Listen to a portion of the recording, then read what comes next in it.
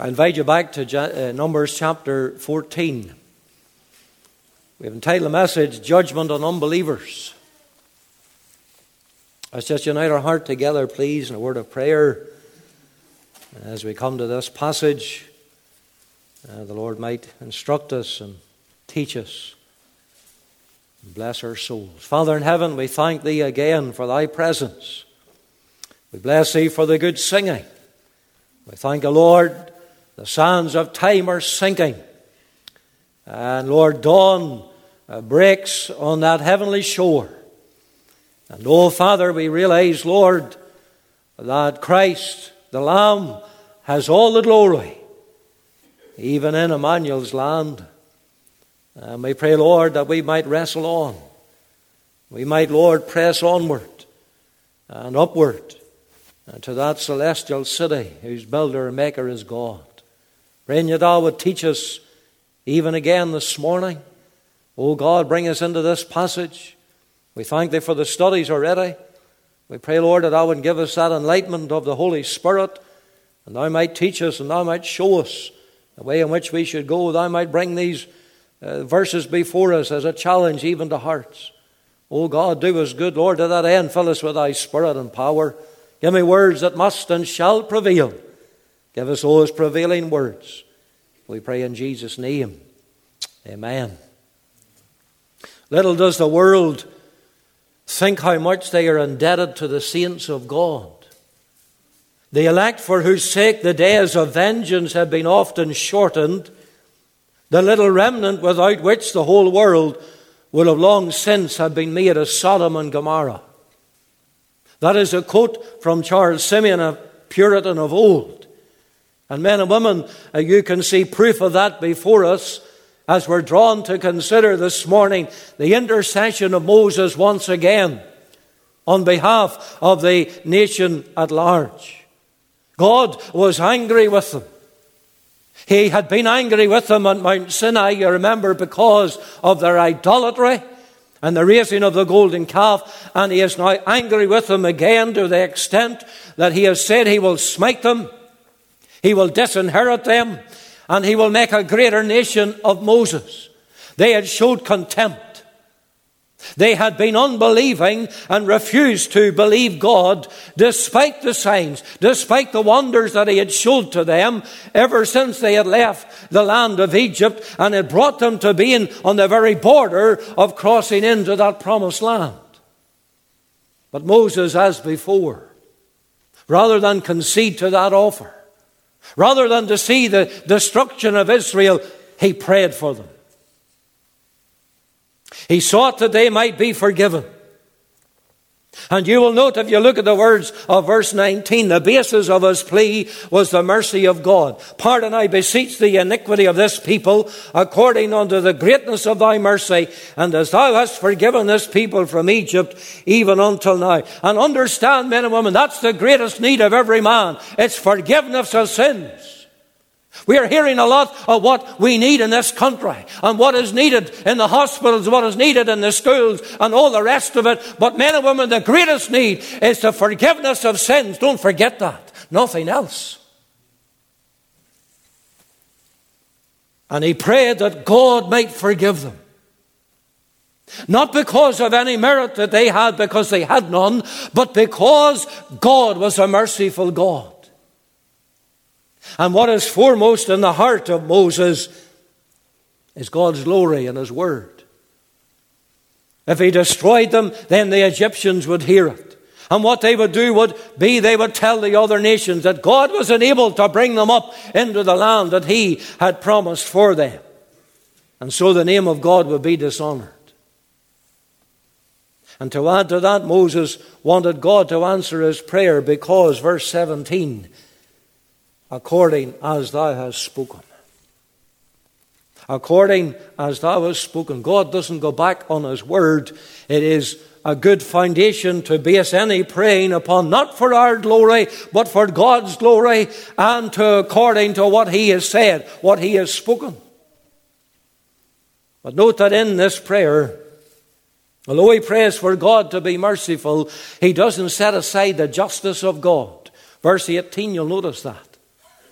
The Lord is long-suffering and of great mercy, forgiving iniquity and transgression, and by no means clearing the guilty, visiting the iniquity of the fathers upon the children unto the third and fourth generation. God does not forgive sinners apart from Calvary, because at Calvary the justice of God is seen.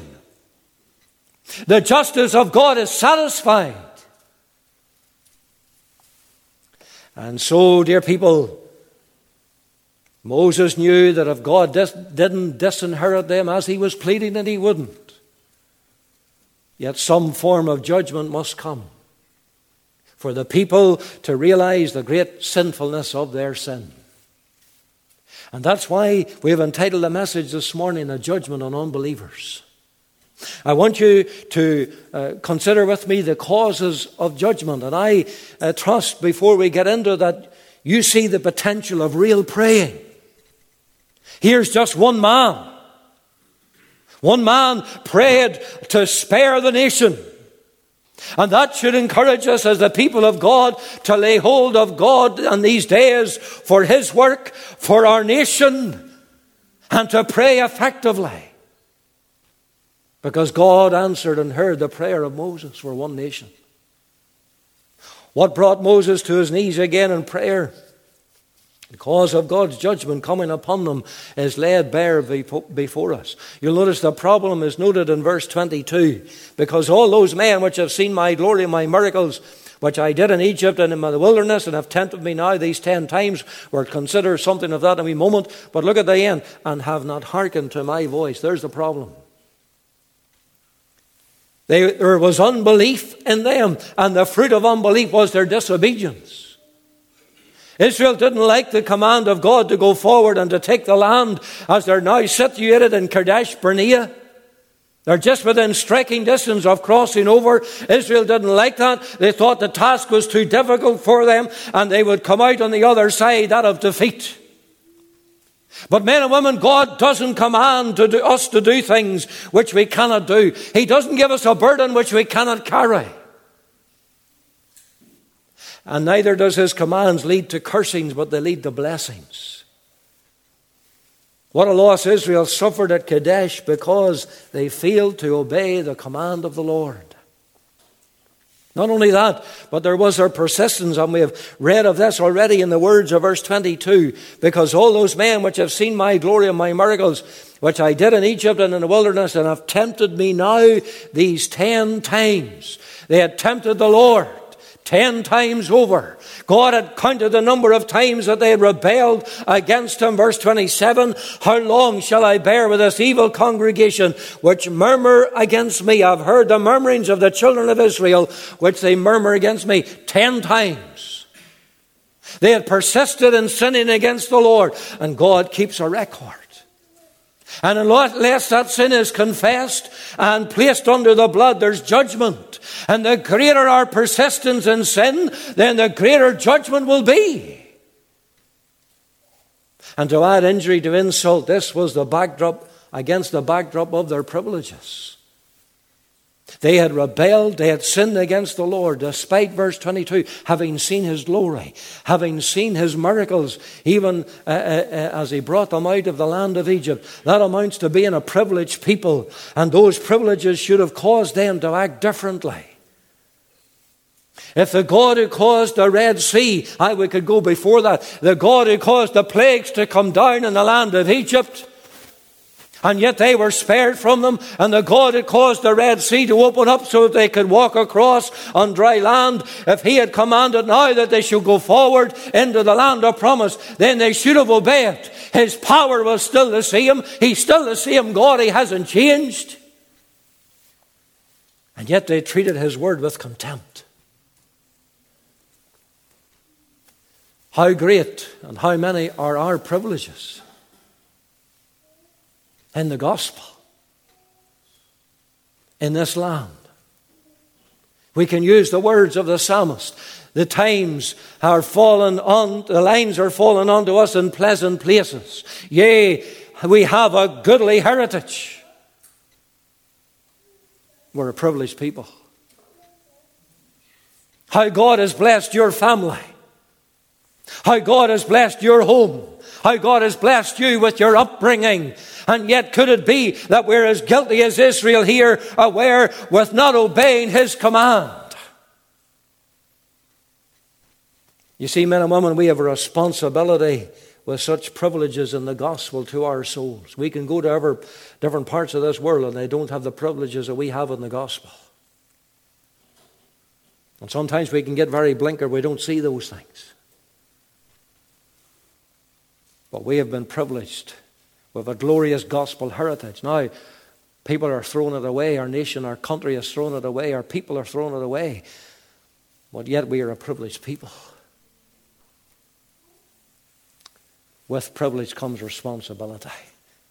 Israel were a privileged people. They'd seen the signs, the wonders of God. That God had guided them. And come now the responsibility for to obey His command to go forward. Yet they didn't.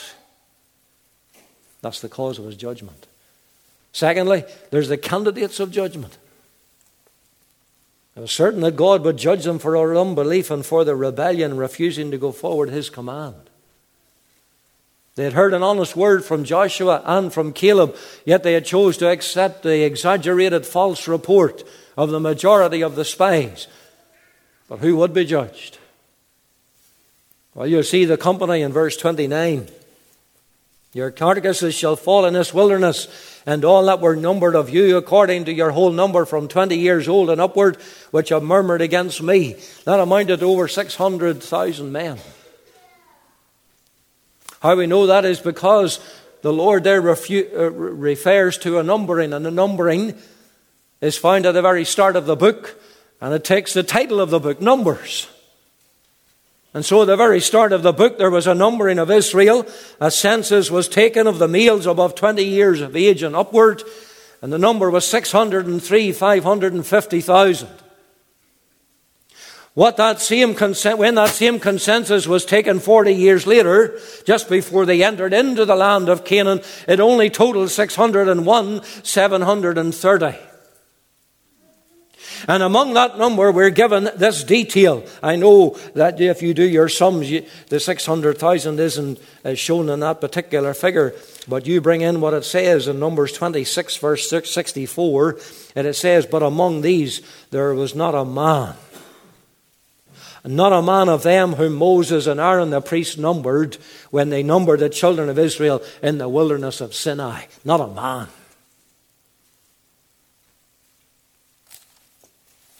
So there's a decrease in the number overall, but there's not one who was numbered at Sinai. You see, broad is the way that leadeth to destruction, and many there be that go in thereat. God was true to His word. God is always true to His word and will be. And men and women, just to remind you that we're all candidates for God's judgment, but for the mercy of God. You know, there's people who have an idea in their head today that they're beyond. They really shouldn't be judged at all. I should be in heaven or going to heaven because I'm a good person. Well, I'm sorry to tell you, if you have that mentality, the Bible doesn't teach that. We're all good candidates for God's judgment. We're all sinners, you see, by birth. And but for the mercy of God, we all deserve the judgment of God and His grace. That grace that reaches down in salvation. However, there's also those, not only the company that would be judged, but there's also those who were commended. And you see them in the words of verse 30. Doubtless ye shall not come into the land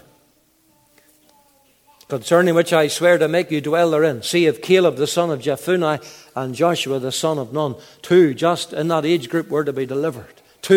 Just two spared from this judgment of God. That of Joshua and Caleb, two among the 12 spies. Just a small remnant who knew the blessing of God upon them. Just two out of 600,000 men. Sin may be popular, you see, but its punishment is greater. And in these words, we're drawn to consider something of this man, Caleb. There are those things which we know already about Joshua. You're going to know a whole lot more about Joshua, even in the book that is named after him. But Caleb is particularly mentioned in this instance for this reason. He was the spokesman. of the two when it came to be giving the report. He was the spokesman in giving the faithful word when they had returned. And there are two aspects about Caleb that you're given about in these verses. You'll notice it in the words of verse 24.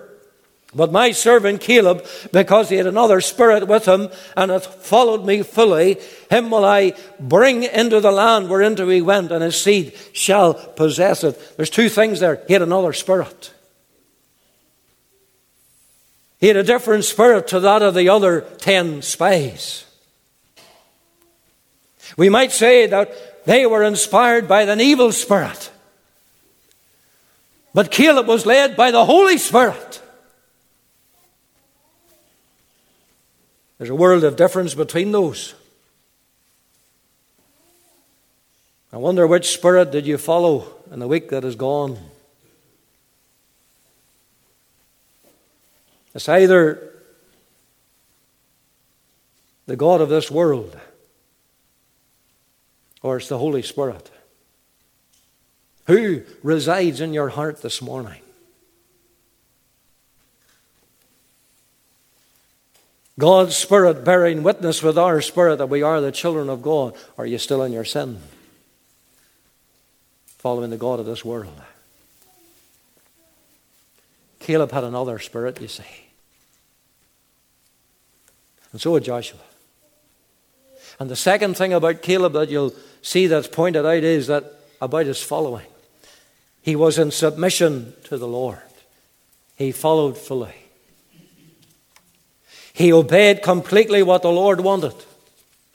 And he did so because he had that other spirit. When God led, then Caleb was found to follow. And that meant going against the crowd, as it often will in our lives. It may lead us to trouble with men.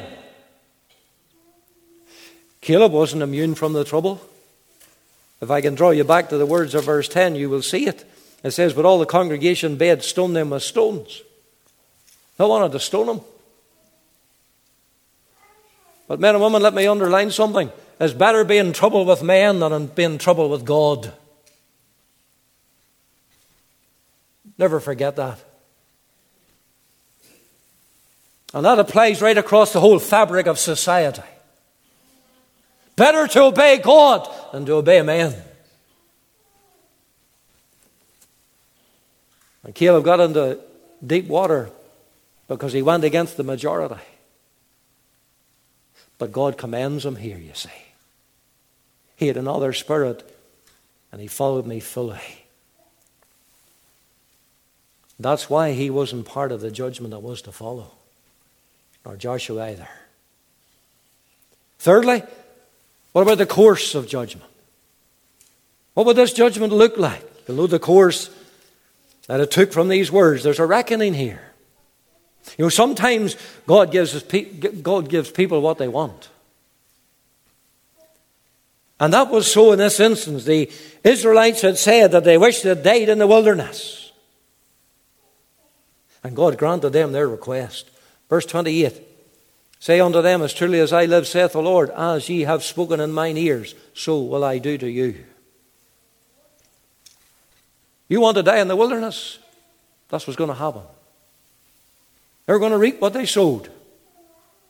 The whole generation would be denied ever from entering into the land of promise. You consider the words that the Lord said there in verse 23. Surely they shall not see the land which I swear unto their fathers, neither shall any of them that provoke me see it. They would not set their eyes upon the land that flowed with milk and honey. And all the spies, remember this, even though the majority gave the false, exaggerated report, every one of those spies agreed how good a land it was. And they had evidence bringing back the cluster of grapes on their shoulder. Is there not a generation today who are exactly the same? They have heard glowing words about heaven. They have heard glowing words about the blessings of God's salvation for His people, even as we traverse this scene of time. But they will never enjoy those blessings. They will never see or set their eyes upon the beauty of that land that is fairer than day if they continue to despise God's word, if they continue to despise God's invitation in the gospel. For the Lord said, except a man be born again, again, he cannot see the kingdom of God. Make sure, men and women, young person, that you are not on the wrong side of God's reckoning where this is concerned, as these people were. You see, the direction is laid out for them as well in the course of this judgment. Because they disobeyed, they were full of unbelief, God gave the direction that they were now to travel. Instead of going north into Canaan, God changed their direction, verse 33, to go south into the wilderness. Your children shall wander in the wilderness 40 years, and bear your whoredoms until your carcasses be wasted in the wilderness. They were to go the very opposite way to which they should have been going. Instead of a land flowing and with all good things, they ended up in a barren wilderness. How awful if God should change the direction of travel all because we do not obey His will. You know, there are believers who, failing to obey His word, have testified. Some of them are authors that I've come across in my study, and they have testified that they are living God's second best. They knew the direction that God wanted them to go. They disobeyed. They wouldn't go that way. And they all know all about the wilderness of disappointment now, the wilderness of despair, the wilderness of regret. They're living God's second best. What's more, God also puts His timeline on this change of direction. In the words of verse 33, it would be for 40 years. According to the number of days that they spied out the land, so they would be judged with 1 year for a day in the wilderness. That timeline began from the time that they left Egypt. And so it would be approximately from this point in Kadesh Barnea another 38 years before they would be on the verge of crossing over the Jordan into Canaan. That meant that one whole generation would pass away before that took place. May we never as a congregation experience the wilderness wanderings, just going around and through the motions. Round and round. Yet not progressing or moving forward to what God wants us to be and God wants us to do. Very easily we can be that. Just going round and round. And yet God wants us to go forward. Why? Because of unbelief. Because of disobedience. Just like Israel. And just before we go on, I want you to see a note about the ringleaders. Look at the words of verse 37. Even those men that did bring up the evil report, and well, I should back up into verse 36. The men which Moses sent to search the land, who returned and made all the congregation to murmur against him by bringing up a slander upon the land. Even those men that did bring up the evil report upon the land died by the plague before the Lord. Those who brought the evil report were singled out for special attention. They died by the plague before the Lord. And rightly so. Because not only did they sin, they brought a false report. They brought a slander on the land, that land of promise that God had spoken and laid out for them. But they also led the children of Israel to sin. They were ringleaders. And so they were condemned while Caleb and Joshua were vindicated. Verse 38 in the report that they give. But Joshua the son of Nun and Caleb the son of Jephunneh, which were of the men that went to search the land, lived. They lived. And the little word still is in italics. It's not in the original. You could say it, they lived still, but they lived. They didn't die by a plague before the Lord. Always better to be on the side of righteousness, for that's what God vindicates. That's what God honors. What's more, what follows is a semblance of mourning. What we're going to see in a moment wasn't genuine. They only mourn. Verse 39, we've read it there at the end of our reading this morning. They only mourned because they were found out, because they were being judged, not because they'd rebelled against the Lord, not because that they were full of unbelief. You see, men and women, what the Savior taught in the Beatitudes that we're looking at in our Thursday night prayer meeting, he said, blessed are they that mourn. It's spiritual. It's mourning over sin. And it will lead to a forsaking of our wicked ways.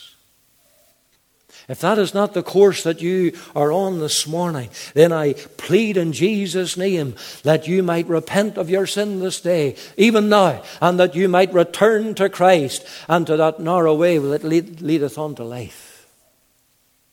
Because the course that you're on is to leading on to eternal damnation.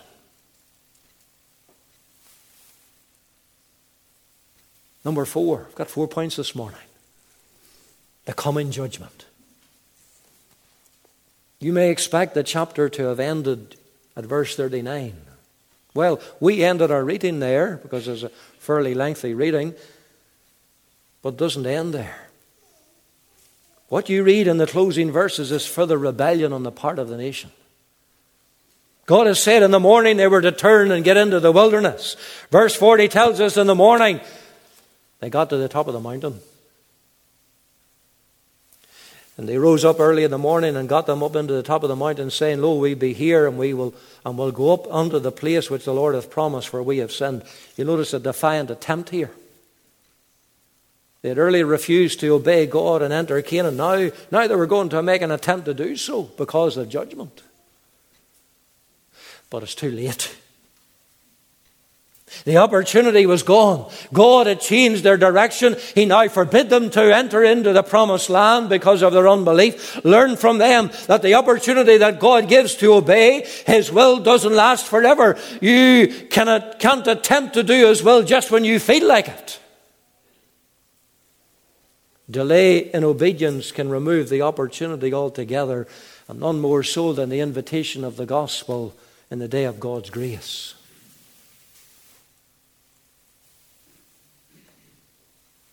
I want the unbeliever to realize that. Very solemn thing. There is a day of God's grace for your soul. The Lord says, my spirit shall not always strive with man. Matthew Henry, the commentator, said this, oh, that men would be as earnest for heaven while their day of grace lasts as they will be when it is over. I don't know when your opportunity will run out. That's why it is imperative, as while God's Spirit is striving with you, that you might come. You seek the Lord. With this attempt to push forward now, it reveals to us that their mourning wasn't genuine. They hadn't truly repented. If they had have done so, then they would have been submissive to what God's will was for them now. Oh, they can acknowledge they have sinned as much as they like, but it's not repentance if they keep on rebelling. You see the deficient assistance? Moses warned them that their attempt now to enter would fail. Why would that be so?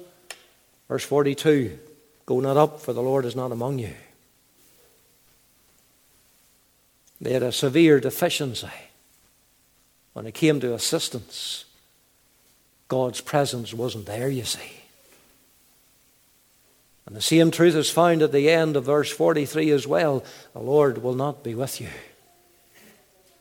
It seems that Israel didn't count much on the presence of God with them, something that was necessary. Is it any different today? You know, people today can think they can live and they go on and they can do their day's work and whatever they want to do without God's presence. They don't know, they never have experienced those words of John 15. Without me, the Lord said, ye can do nothing. Without me. God was not going to be with them. Verse 44 tells us neither was the Ark of the Covenant nor was Moses with them, because neither of them departed out of the camp. And so you have the deadly assault. For Allah warned what would happen. Moses said that they would be smitten before their enemies.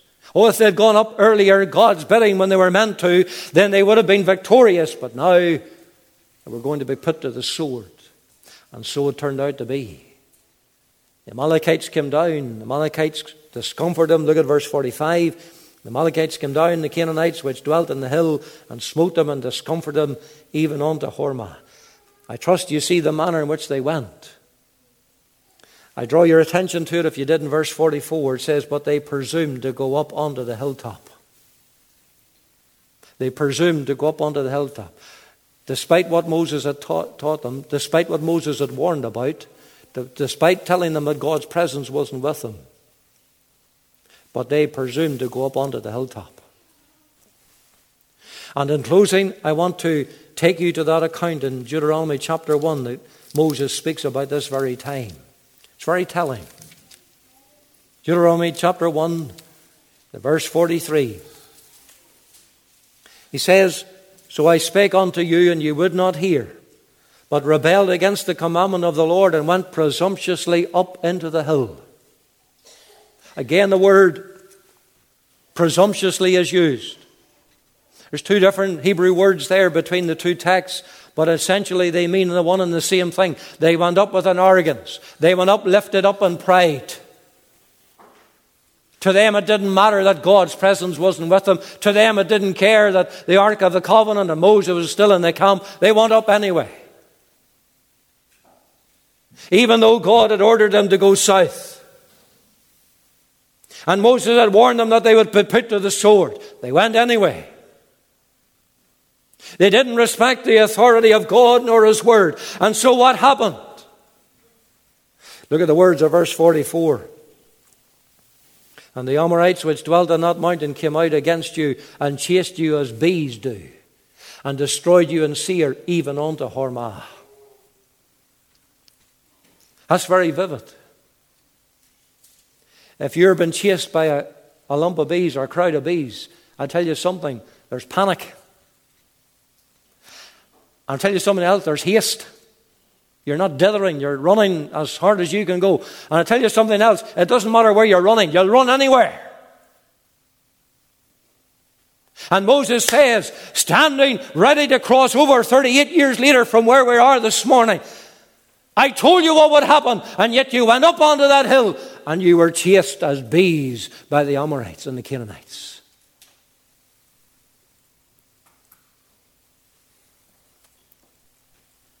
Those Israelites were not only slain, but they fled unto as far as Hormah. And Hormah is in the region of the Edomites. And the Edomites are the descendants of Esau. It's not a good place to be. How humbling must that track have been back from Hormah to Kadesh for those that were still alive. And Moses says in verse 45, ye returned and wept before the Lord. Young person, particularly, sin never brings joy. Oh, the adverts will show you that. The PR of the devil in the world is top class. But sin never brings joy. It always returns sorrow and misery. They returned and they wept. But men and women, Christ is described, as we've looked at here, Israel, we have seen a very accurate description. We're chased as bees. But Christ is described accurately when the prophet describes him as the man of sorrows and acquainted with grief. For he took the sorrows and the sins of his people, and he made them his very own when he bore them away in his own body on the tree. You want to have joy that's lasting, and you need to repent of your sin. You need to accept Christ as your sin bearer. For you see, God is still the same today. He must judge sin. as He judged the unbelievers here. May God help you to seek the Lord. May the Lord help you, enable you to leave this house this morning with the assurance that Christ has paid my judgment. He has paid the penalty for my sin. My judgment, my sin has been dealt with. Where? Upon the hill. But that hill is called Mount Calvary. That's where I direct you to, if you haven't already got there. Maybe you're cold of heart. Maybe you're wayward. Maybe you're full of doubt. You need to get back there. You need to get back to that place where you left off with God. Burdens are lifted at Calvary. The Lord bless His word to each of our heart this morning. For His own namesake, let's sing 434 in closing. He leadeth me, O blessed thought, O words with heavenly comfort fraught. Whate'er I do, where'er I be, still 'tis God's hand that leadeth me. Page 352. Let's stand as we sing it, 434. Amen.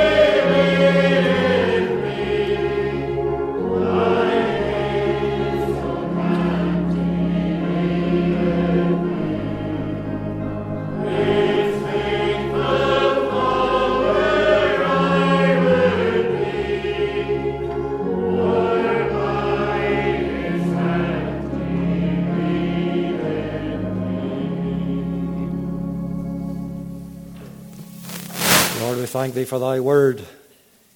We desire, Lord, as we've sung, to be that faithful follower and to be ever led by thy hand. And we pray, Lord, that we might not be those who are guilty of unbelief and, Lord, disobeying as a result. And we might incur the judgment of God. We pray, Lord, that I might minister thy word unto our heart. Oh, we thank thee for the one who bore our judgment on the tree. He paid the full penalty for sin. He cried, "It is finished." And we pray for those yet unsaved. And they will flee today. Oh, we've read how Israel fled as if bees were after them. We pray for the sinner there might be haste that flee to Mount Calvary. Lord, speak on when the preacher's voice is silent. Part us with thy blessing. Bring us back into thy house tonight in thy will. For we pray these things in our Saviour's precious and worthy name. Amen.